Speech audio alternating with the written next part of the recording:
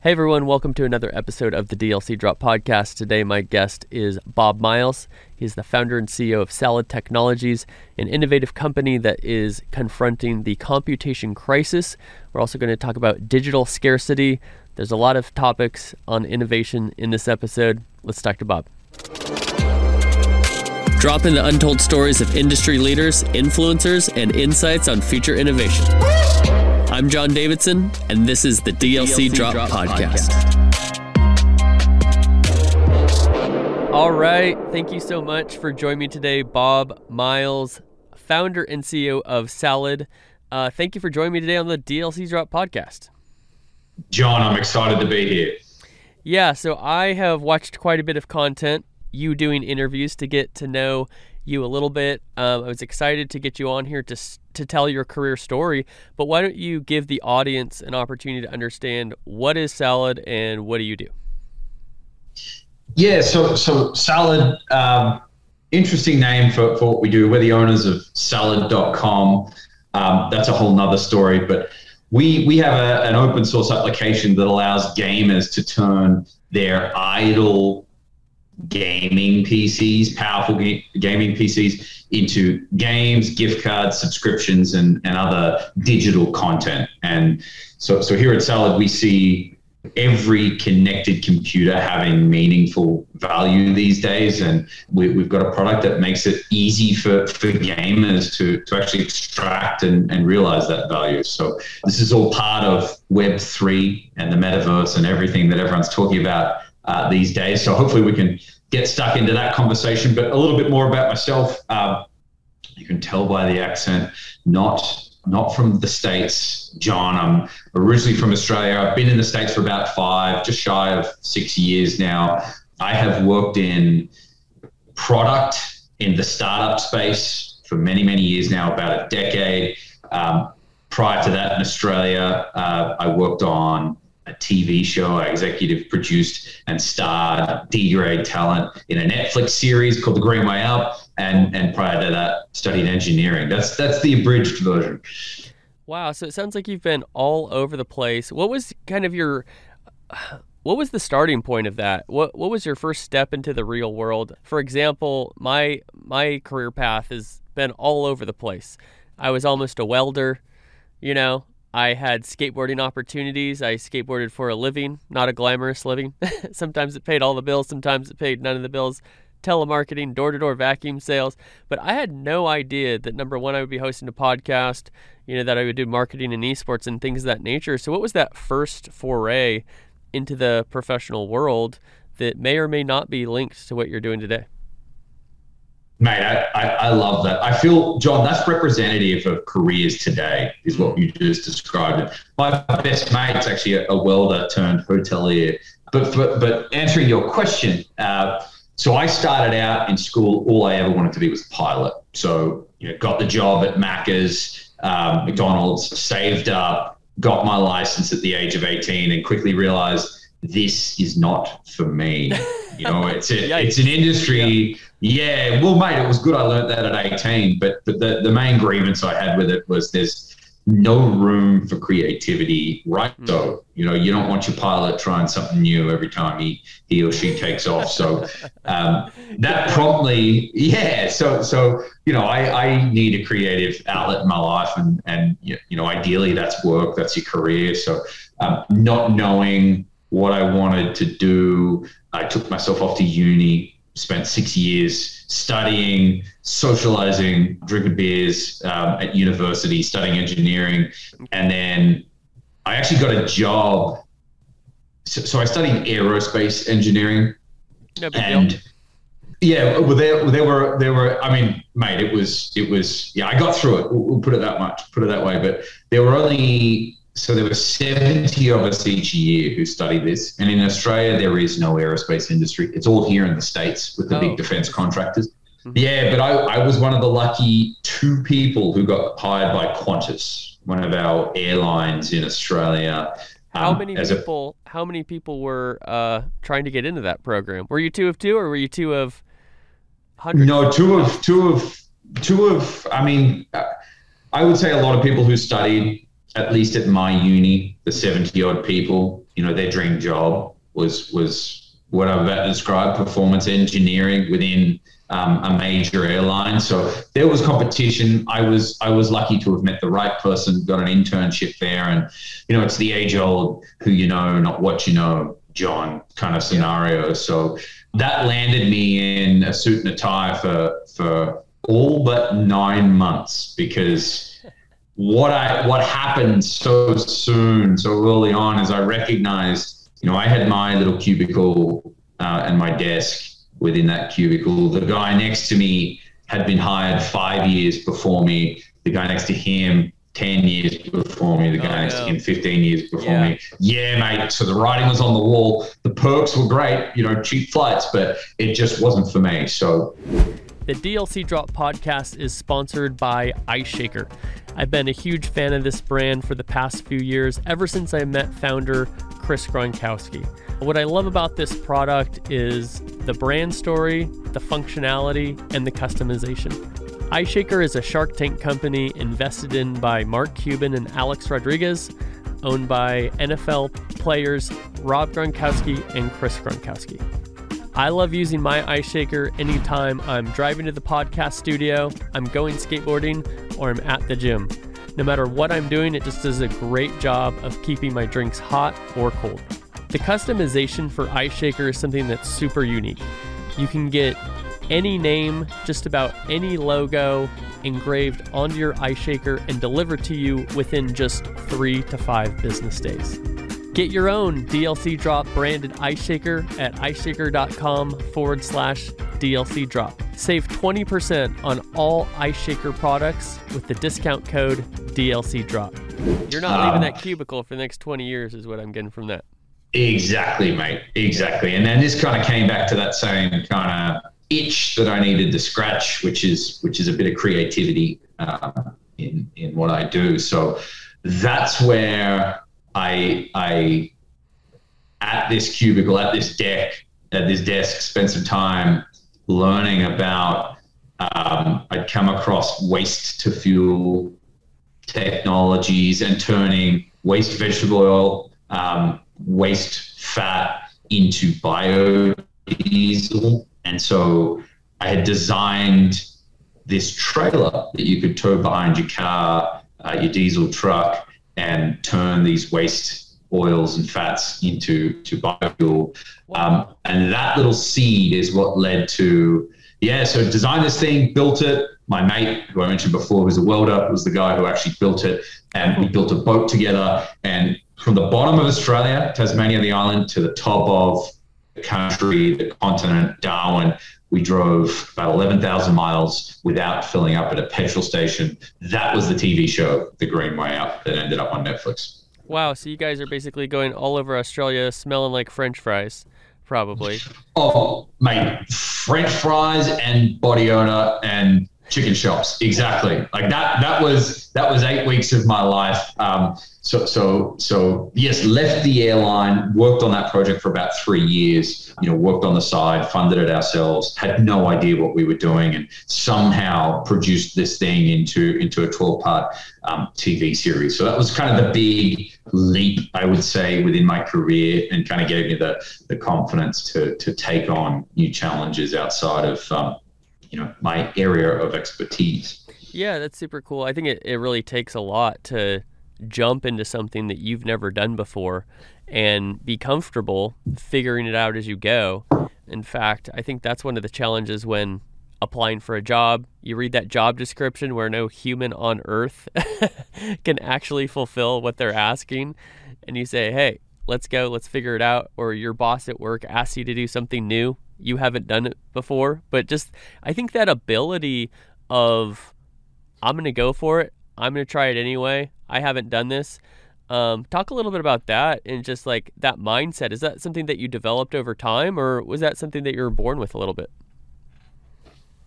It's a great question, mate. I think there's two things here to take that on. First, being have to be right. Okay, so you can't you can't make a move like this if you've got a family, kids, and a mortgage. Your risk tolerance is completely different. The second thing you need to kind of make a move like that is a degree of I guess delusion is perhaps the word, or confidence in yourself, diluted to the point where you don't really know what you're doing. But I'm sure you're familiar with the Dunning-Kruger effect. You're just getting into it enough where you think you can handle this, but the more time you spend on a certain topic or a discipline, you come to realize how little you actually know. That's Dunning-Kruger loosely. So it takes that delusional confidence to sink your teeth into something entirely new that you don't have the skill set. But that said, I think in this day and age, the pace at which the world is moving, that is the absolute critical skill set for anyone coming into the workforce today. The traditional career, boomer career, where you toe the party line, follow the path that's laid out in front of you throughout a career. That doesn't exist anymore. And so here at Salad, where I work, the one thing we control for, John, the one thing we look for with new hires is the ability to work within a little bit of ambiguity and default down to initiative when a certain answer or trajectory or project isn't clearly defined, because by definition we're a startup, very early, doing something new. You need that characteristic. So that bleeds throughout the company today. That's really cool. I think too, there's also a balance. I mean, it's great, right? When people have the confidence and they're willing to jump into something that they've never done before. Great. Let me try it. Obviously, you don't want to do that if you're flying an airplane, but if you're doing marketing or business development or corporate partnerships, I have the experience where I got a couple jobs that I was definitely not qualified for because I thought I was. And so I was so confident that I nailed these interviews, and then I get these jobs and I'm like, holy crap, I had no idea this is what it entailed. Now, there's a difference between being fearless, being courageous, being ambitious, and taking initiative, but also you have to be able to do the job at some point, right? Because if you're just going into stuff that you're unafraid of but don't know how to do, ultimately you're going to fail, you're going to get fired, you're going to provide poor results and then a bad reputation. Like, yeah, this guy has confidence, but he's like that singer at American Idol who thinks they can sing, but the marketing version. What is kind of that balance of having that courage and going and trying new things, but also making sure that, yeah, you're fulfilling your promises at the same time? Yeah, I would say it comes down to the character, doesn't it? Those who are self-aware and recognize, like, I am out of my depth here, and can actually tackle that problem themselves. That is one. I'm speaking at each end of the spectrum here, but that is one end. The other would be, well, hell, I've made it so, and let's just see how long this ride can last until the inevitable. So I can speak from sort of how we handle it here at Salad, which is, it's the worst part of my job, John. Sometimes people simply aren't a fit for the role, and sometimes it's not their direct fault through exercising a little bit too much confidence in the job interview. Sometimes it's just, hey, like, we're all figuring this out. Maybe your appetite for this level of uncertainty or the need for a certain level of initiative and trial and error, some people aren't willing to go down that path. It's sort of incongruent with the role. And so we actually have, it happens from time to time here at Salad where people have to get let go because they're not the right person for the role. They're not delivering, generating for the team. And it's a horrible part of the job, but it's a reality that, hey, we have to talk about. And I'm very thankful to Arlo Vance, who is our brand director here at Salad, who has established a very strong brand book in terms of who we are, what we do, how we hold ourselves, and what our brand pillars are. And it is through those 3 brand pillars that I can anchor any one of these decisions in and start to have these conversations around as sort of an anchor for the conversation. Yeah, and I think a lot of times when we're thinking of layoffs, we're thinking about the employee who's getting laid off, right? Whether that's us or you feel bad for that person, but it's also a major challenge for the company, right? It's super expensive to hire somebody. For about the first year, they don't know how to do their job a lot of times. They're not bringing their full value until about a year typically, and you're taking a massive risk. And then if that person doesn't work out, it's not like, oh, I laid you off and my problems are solved. It's, no, I laid you off and now I need to find another person who's going to do this role, and hopefully, I find a more qualified person. What is that like? Or I guess, how is that accomplished successfully from your perspective as a CEO? It's a brilliant question, John. It's not one we talk about often, is it? Because in the interaction of someone getting fired, it's the employee that we tend to empathize with and think about, because that's who it's very relatable to. But so it's kind of awkward to talk about it from the other side, because the decision is always made from this side, and the way I have to think about it and the way I kind of rationalize it, I mean, it is case by case, Sure. of course. So, but the one commonality across all of such events and such decisions is we are a bit of context here. We're a venture funded startup. So we have venture capitalists behind us. We are introducing this radical new product. It's a massive market if we can hit escape velocity and be successful with it. But the nature of the beast, the nature of venture funding, is that you are constantly optimizing for growth and not profitability. So you are constantly essentially running out of money.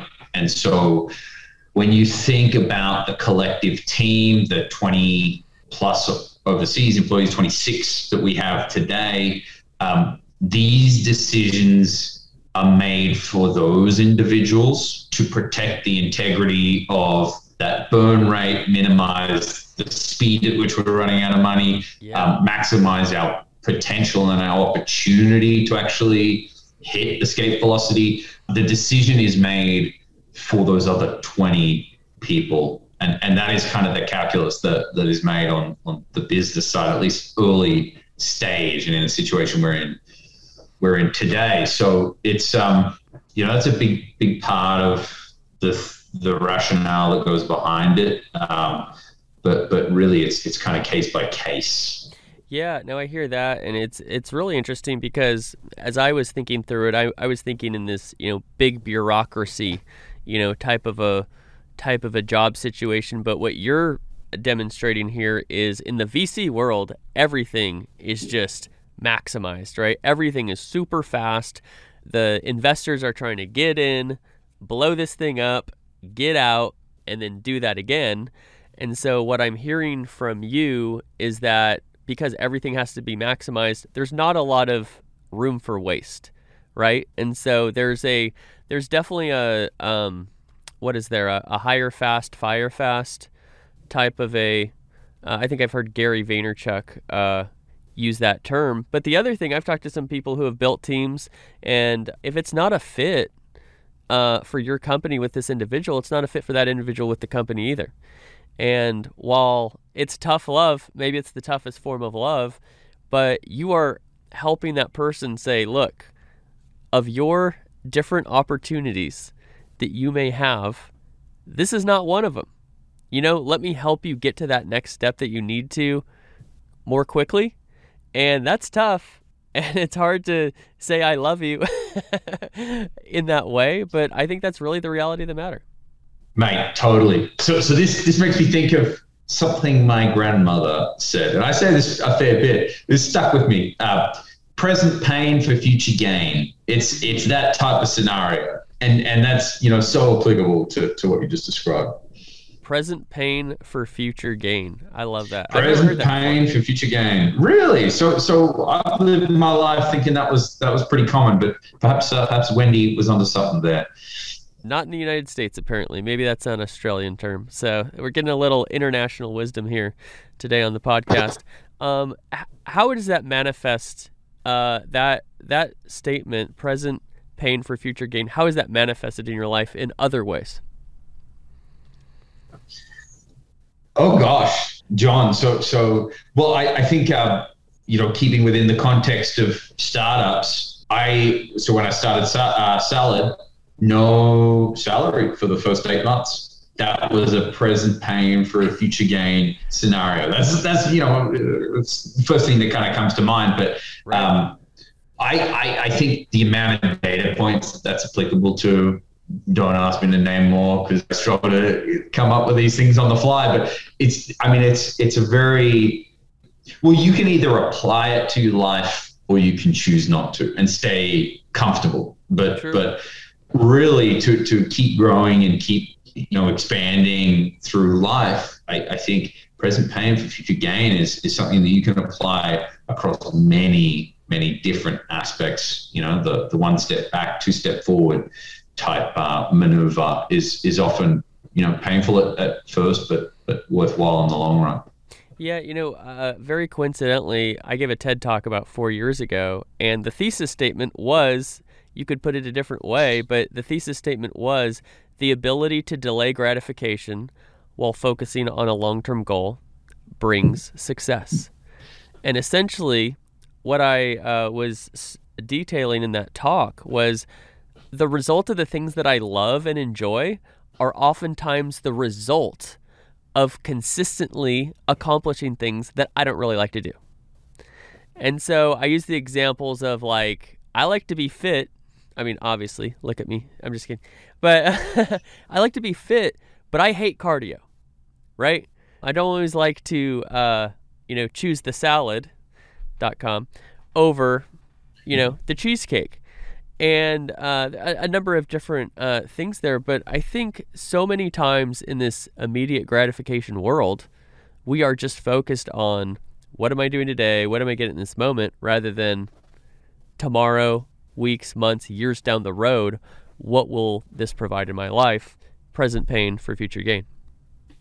Made 100%. And you mentioned something that I've really been thinking about a lot recently, which is the environment in which we all live, a climate of instant gratification. And I see it in myself, we've been molded by the last 10 or 15 years of Web 2.0 and the services and the interactions that we have online there. The business model of the internet is all about attention, capturing it and maintaining it. And so True. Now that we have these vessels, phones that we all carry around in our pocket where that can access us, at any time of the day. A lot of people, you can't sleep at night, you'll just sit on your phone. But we are now interacting with this portal that on the other side is incredibly powerful and sophisticated algorithms designed to capture and maintain our attention. And what the net result is we actually lose our attention span, lose our ability to focus. And I certainly see it, in myself interacting with social media. And the reason for us here at Salad is we're introducing this model that's a completely new business model for the web, which is instead of sharing your attention and letting these platforms essentially sell your attention to advertisers, we're allowing you to monetize your compute resources when you're not using them. But the problem we have is the average PC on our network generates 5 cents an hour when running our software. Okay. So that's $34 a month. That's good if you're running this thing 24/7. That's meaningful. But how do you capture individuals who are discovering your software for the first time first minute of running, they're earning 0.02 cents. Yeah. How do you reconcile this age of immediate gratification with this entirely new value proposition we're introducing? We do a lot of time thinking about that. I spend a lot of time thinking about it here at Salad. That's really interesting. You're targeting a group of people who have short attention spans, who either require or desire immediate gratification and are used to seeing things instantly.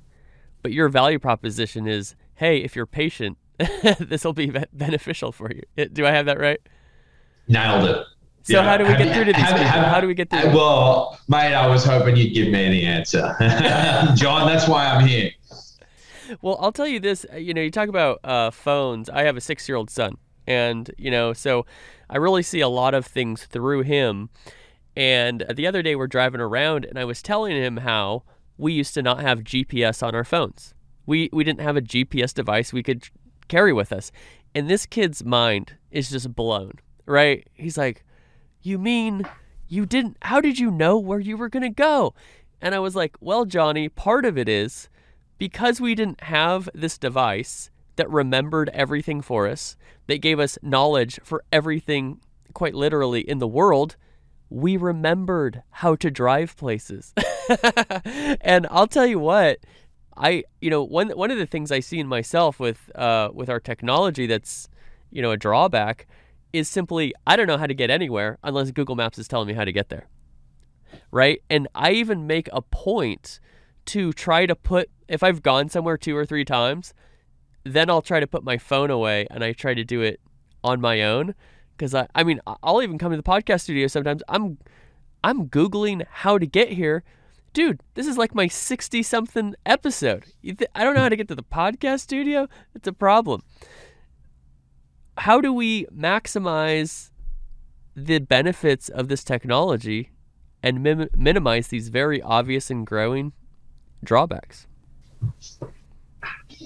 Yeah, it's a great question, mate. I actually don't think it's a problem with one condition. Okay. As long as, well, I'm talking about the skills needed to survive in the world now, not so much our attention span. That is a problem. But in terms of maintaining our skills to survive in the world, as long as these products and services and platforms continue, we're good, yeah, right? We're good.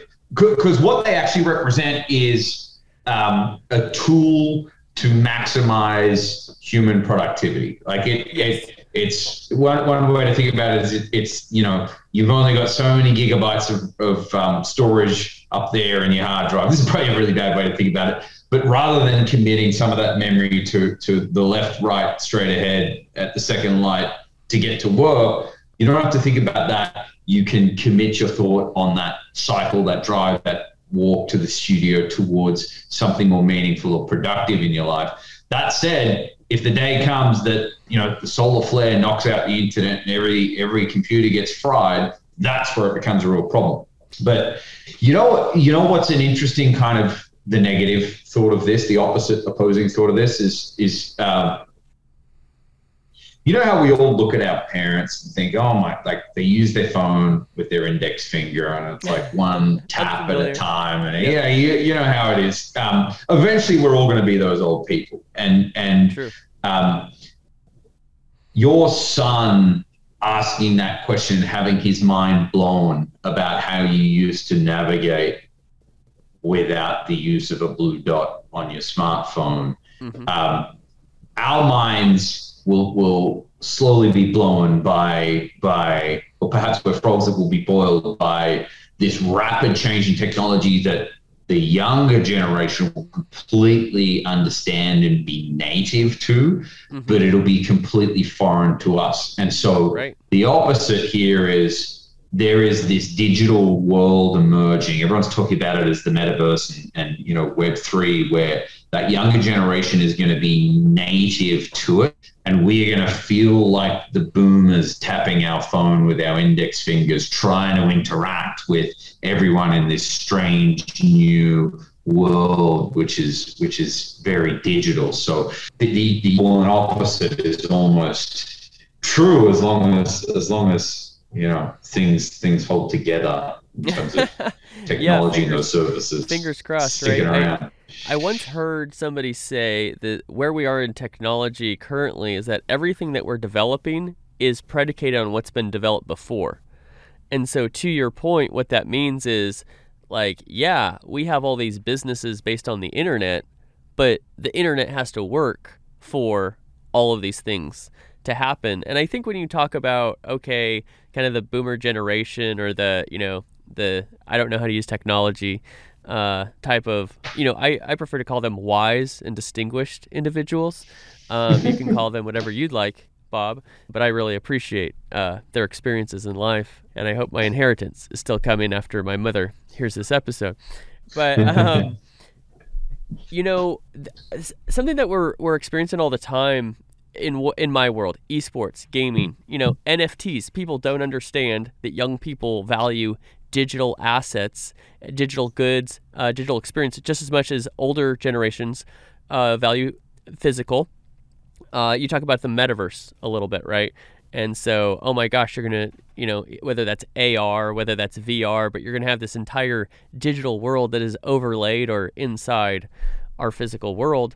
And one thing that I'm really interested in, and I want to bring this back to Salad here for a moment, is applying business models that are traditional business models or proven business models to current and innovative technology. And with Salad, the way I understand it, it kind of sounds like it's the Uber of, it's an Uber model, an Airbnb type of a business model, but you're applying this to everybody's individual PCs rather than their cars or their homes. Do I have that accurately? Yes, this is one of the best analogies actually to describe Salad, and it also describes one of the challenges we face today. By that I mean, John, imagine if I was pitching Uber or Airbnb to you back in 2007, 2008, and I was saying a complete stranger is going to pick you up in their car, drive you from A, or a complete stranger is going to stay in your spare bedroom next to you tonight, you would have said, absolutely not. There's Axe Motors in the world. Like, this is never going to work. Fast forward to where we are today, it's like part of the zeitgeist, right? It's Absolutely. it's commonplace. We are up against the same type of headwinds here at Salad, which is we're introducing to gamers, and working in a space, you understand how important and precious gaming PCs are to gamers. That is an important asset that they are proud of and protective of. We are introducing this value proposition of, when you're not using your computer, let someone else use it and you'll get paid for it.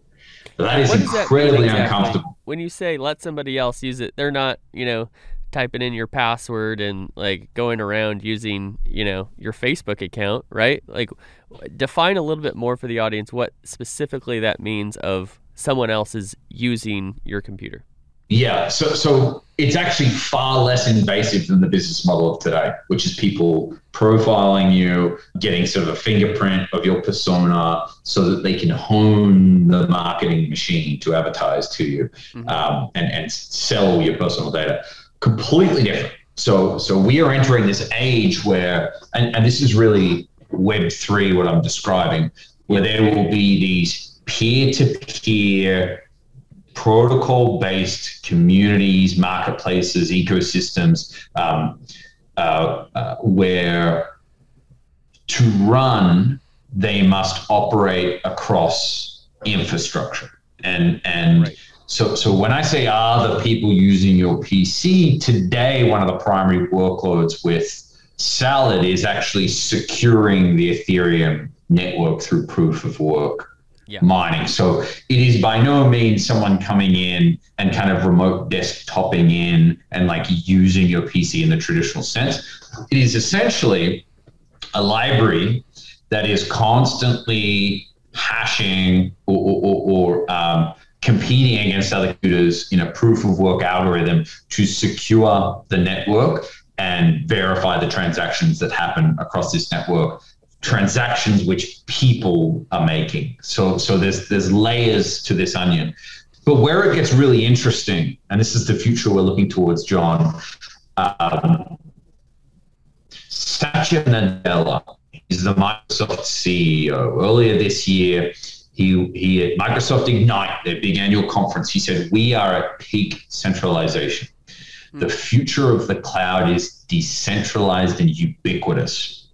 And what the way we interpret that is every individual with their self-sovereign server, so their own machines, will be able to contribute their compute resources towards these protocols, these marketplaces, these ecosystems to power different aspects of the web.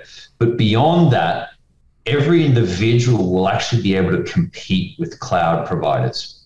Because we've reached a really interesting point in history where 15 years of cloud technologies, so that is orchestration, containerization, things like Docker, if you've heard of it, they now ship native to consumer devices.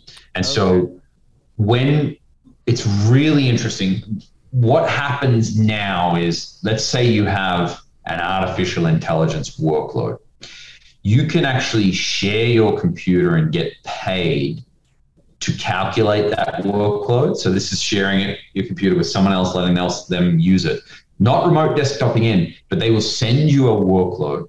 And on your computer, we can set up a fully secure compute environment that cannot see outside any of the workloads. If it's nefarious, a bad actor, can't actually see into your computer. It's a container. This is how cloud servers actually work. So I don't have to worry about getting hacked by... Exactly. Yeah. Exactly, mate. So let me try to put it in terms that work for my simple mind. And you tell me if this is accurate. So it sounds like it is the power of your computer that is being leveraged so that utilized to do work while your computer otherwise would not be doing any work. Is that somewhat correct? And so, exactly. Okay, so to put this towards I'm trying to think of an analogy, like a physical analogy. And this is what I'm coming up with on the fly, is my garage. So if my car is out of my garage because I'm out driving around, you get to put a bunch of boxes in there while my garage is empty. And then when I come back home, your boxes are gone and I can park back into my garage. Is that analogous, or is that completely off?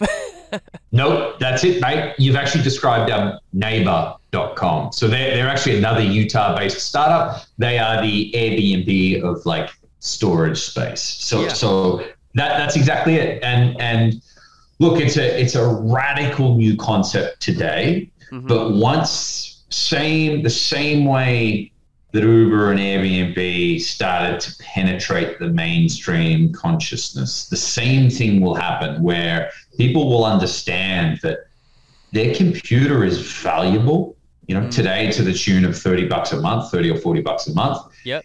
It is incredibly safe through containerized technology to actually run and service these different workloads and get paid for that asset that otherwise is sitting there idle with full of latent value. So I think your analogy is good. I think it works. Great. I'm super curious as to kind of the motivation behind, or the thought behind the business. And so as you look at other businesses, Uber is disruptive, right? And so taxis were the taxi industry was terrible. They basically had a monopoly, and Uber basically came in and said, we're going to completely disrupt this industry for these reasons. There's other reasons to start businesses, whether that be just because you have a great idea, right? And you're like, hey, there's this thing that's not happening yet that we can do, that we can make money doing.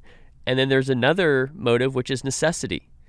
And kind of what I feel like I'm picking up from you is because there is there's so much computer work happening in the world that we are starting to get to a point that these cloud servers are not enough, but there's a necessity that everybody kind of chip in with what they have, and they have an opportunity to make money doing it. Is that accurate, or is there another motivation?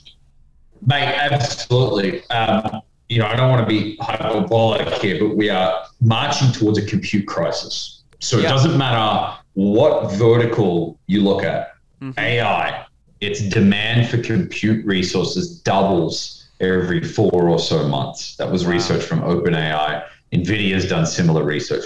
We've got the Internet of Things, that is connected devices, 20 billion more devices coming online in the next few years. The infrastructure can't handle that. We've got Web3, this P2P, metaverse, internet that's emerging. All of that demands compute resources. All of that is exponential up and to the right. We do have opposing forces, like improvements in software, that optimizes things, Moore's law in the hardware, but that is being completely outstripped by demand. So we are marching towards a future where the pressure will be alleviated by either technology, something like quantum computing, handling it, a step change in computing power, or a pressure valve that we see being more likely is a lot of these workloads being run across consumer devices. That's what we're looking to facilitate here at Salad. Is that a rooster? Yes. Sorry, mate. That's a rooster. I'm at home, but that thing. So my wife actually, she painted a bullseye on that thing, and that's my job. I got to get rid of it because it's got no sense of whether it's 5 PM or 2 AM. I was going to say, right what time is it? Is it dawn and you've been up early with us, or do you just have a rooster whose internal clock is off? Hey, it's time for that rooster to move on to a better place, is what it is. But anyway, that's a saga at our household, that rooster. But look, we're talking about compute crises here. There's actually a more pressing crisis, arguably, which is the business model of the internet. So it's not so much about demand for compute resources, but more so data and how data is managed, who owns it, who can utilize it, and for what purpose, and how sovereign is that data to you? How much control do you have over that data and that personal digital persona that you have? So that's a whole different conversation. Yeah. But that's kind of at the core of Web3 as well. Well, it's interesting, this computer crisis you're talking about, because I feel like this is the episode of analogies, as you're explaining things that are very deep and brilliant from your engineering brain, and I'm, bringing this down to Legos level of how I understand it. But it sounds like, similar to the Industrial Revolution, right? We created a bunch of stuff, that cars, factories, etc., and then we created a need for way more oil or way more energy of different kinds, and now we're seeing across the world that we may need to be dipping into some alternative energy solutions, and we created that issue, right? Because we've created so many things that require that. In the same way with this computer crisis, we've developed not just, everything is electronic nowadays, right? Shoot, we're talking about NFTs. Our goods, our values are, our valuable goods are digital. Our experiences are digital, and something has to run all of that. And this addiction that we have, whether it be to content, digital experiences, video games, all of a sudden is like, holy crap, we got to provide for this. And then what I'm hearing from you too, which is mind blowing, is what we are innovating requires vastly more computer power, not less. Yes. So it's exponential, it sounds like.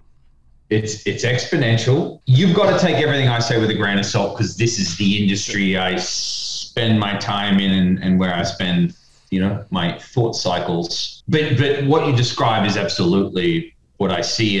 And you mentioned the Industrial Revolution, the invention of the combustion engine or steam engine, combustion engine being kind of one of the that sort of earmarked that change in history, I believe a very similar change has occurred, which is the invention of digital scarcity. And you mentioned earlier in this conversation, everything new is built on something that's come in the past. We had the internet. You and I don't know how old you are, John, but I assume you're of a similar vintage where we grew up with the internet, and we understand that Control-C, Control-V, copy and paste, everything digital can just be replicated. Right. But with the invention, of it was Bitcoin taking a bunch of different inventions, gluing them together, and for the first time inventing true digital provable ownership and scarcity, that all of a sudden we have this entirely new way of thinking about value. And if you think about where value in the world lies, it's very closely correlated to human attention. What do we focus on? What we focus on tends to be what we value. As I said before, the average American is now spending 7 hours a day interfacing with the screen and the internet. Yeah. And that is a trend that's accelerating. Human attention is starting to focus more and more in the digital space. You marry that with this recent kind of revolution, arguably, evolution, but I would say a revolution of digital scarcity. And all of a sudden you have the making for another thing we were talking about before, which is, the boomer generation not understanding what is inherent to young people, which is there is ownership online. That skin, that individual NFT, that unique item that I understand to be digital and scarce, that older generation doesn't. Right. That is what we are witnessing, and we're at the start line. It's fascinating. That's really interesting. And would you say that the blockchain is what enables digital scarcity, or is it something else? Yeah, it's I would say less so the blockchain and more the cryptography that secures it. It's kind of each to their own in terms of how you look at it. But the cryptographic security and these different proof of ... algorithms are the things that really secure and facilitate digital ownership. And one other thing to add to the mix here, because you actually mentioned how this will translate into exponential demand for compute resources. That is absolutely the case. And one thing that we argue here at Salad is that the integrity of all digital assets, the integrity being our common perception of their value, is compromised if it is all managed by large centralized monopolies. So if all of this value runs on the servers of AWS, GCP, and Microsoft Azure, it's a monopoly all of a sudden. Exactly. And that gives them a backdoor to actually start to tamper with and manipulate these different proof of ... algorithms. So the future we see, this is very far looking and nebulous, but the relationship that we're facilitating here at Salad is not so much one of just receiving that $30 a month worth of Netflix subscriptions and games from your computer, but actually giving and powering what is meaningful for you within this new web. What is the community, the protocol, the corner of the metaverse that matters to you, your computer power and autonomy over and maintain the integrity of this web that is now going to blossom with value. That's incredible. So share this with me as we're getting near the end of this episode. Is what is the end game for Salad? What do you see when right now you're in this rapid growth phase and you guys are doing such amazing things, but you're at the beginning, right? Or you're near the beginning of your arc here. What is success for you and for Salad? Success for Salad is to facilitate this change in our relationship with the web, rather than individuals being today as you go online and interact with these different platforms and services. Salad wants to facilitate you easily contributing your compute resources towards these different protocols and communities online so that you can subsequently participate. So our mission statement is to be the easiest and most trusted way to share your idle assets. Your computer, your idle computer. Success for Salad is maintaining our open source client, allowing users to have complete control and autonomy over what their compute resources do, and to own the relationship with suppliers as the easiest, most trusted way to share your computer. That's super cool. And so are you at the point today that if I wanted to, make money with my idle assets when I'm not, hosting the DLC Drop podcast, or I'm not, doing some consulting or the gazillions of emails in my inbox catching up, could I do that today? And how would I be able to take part in that?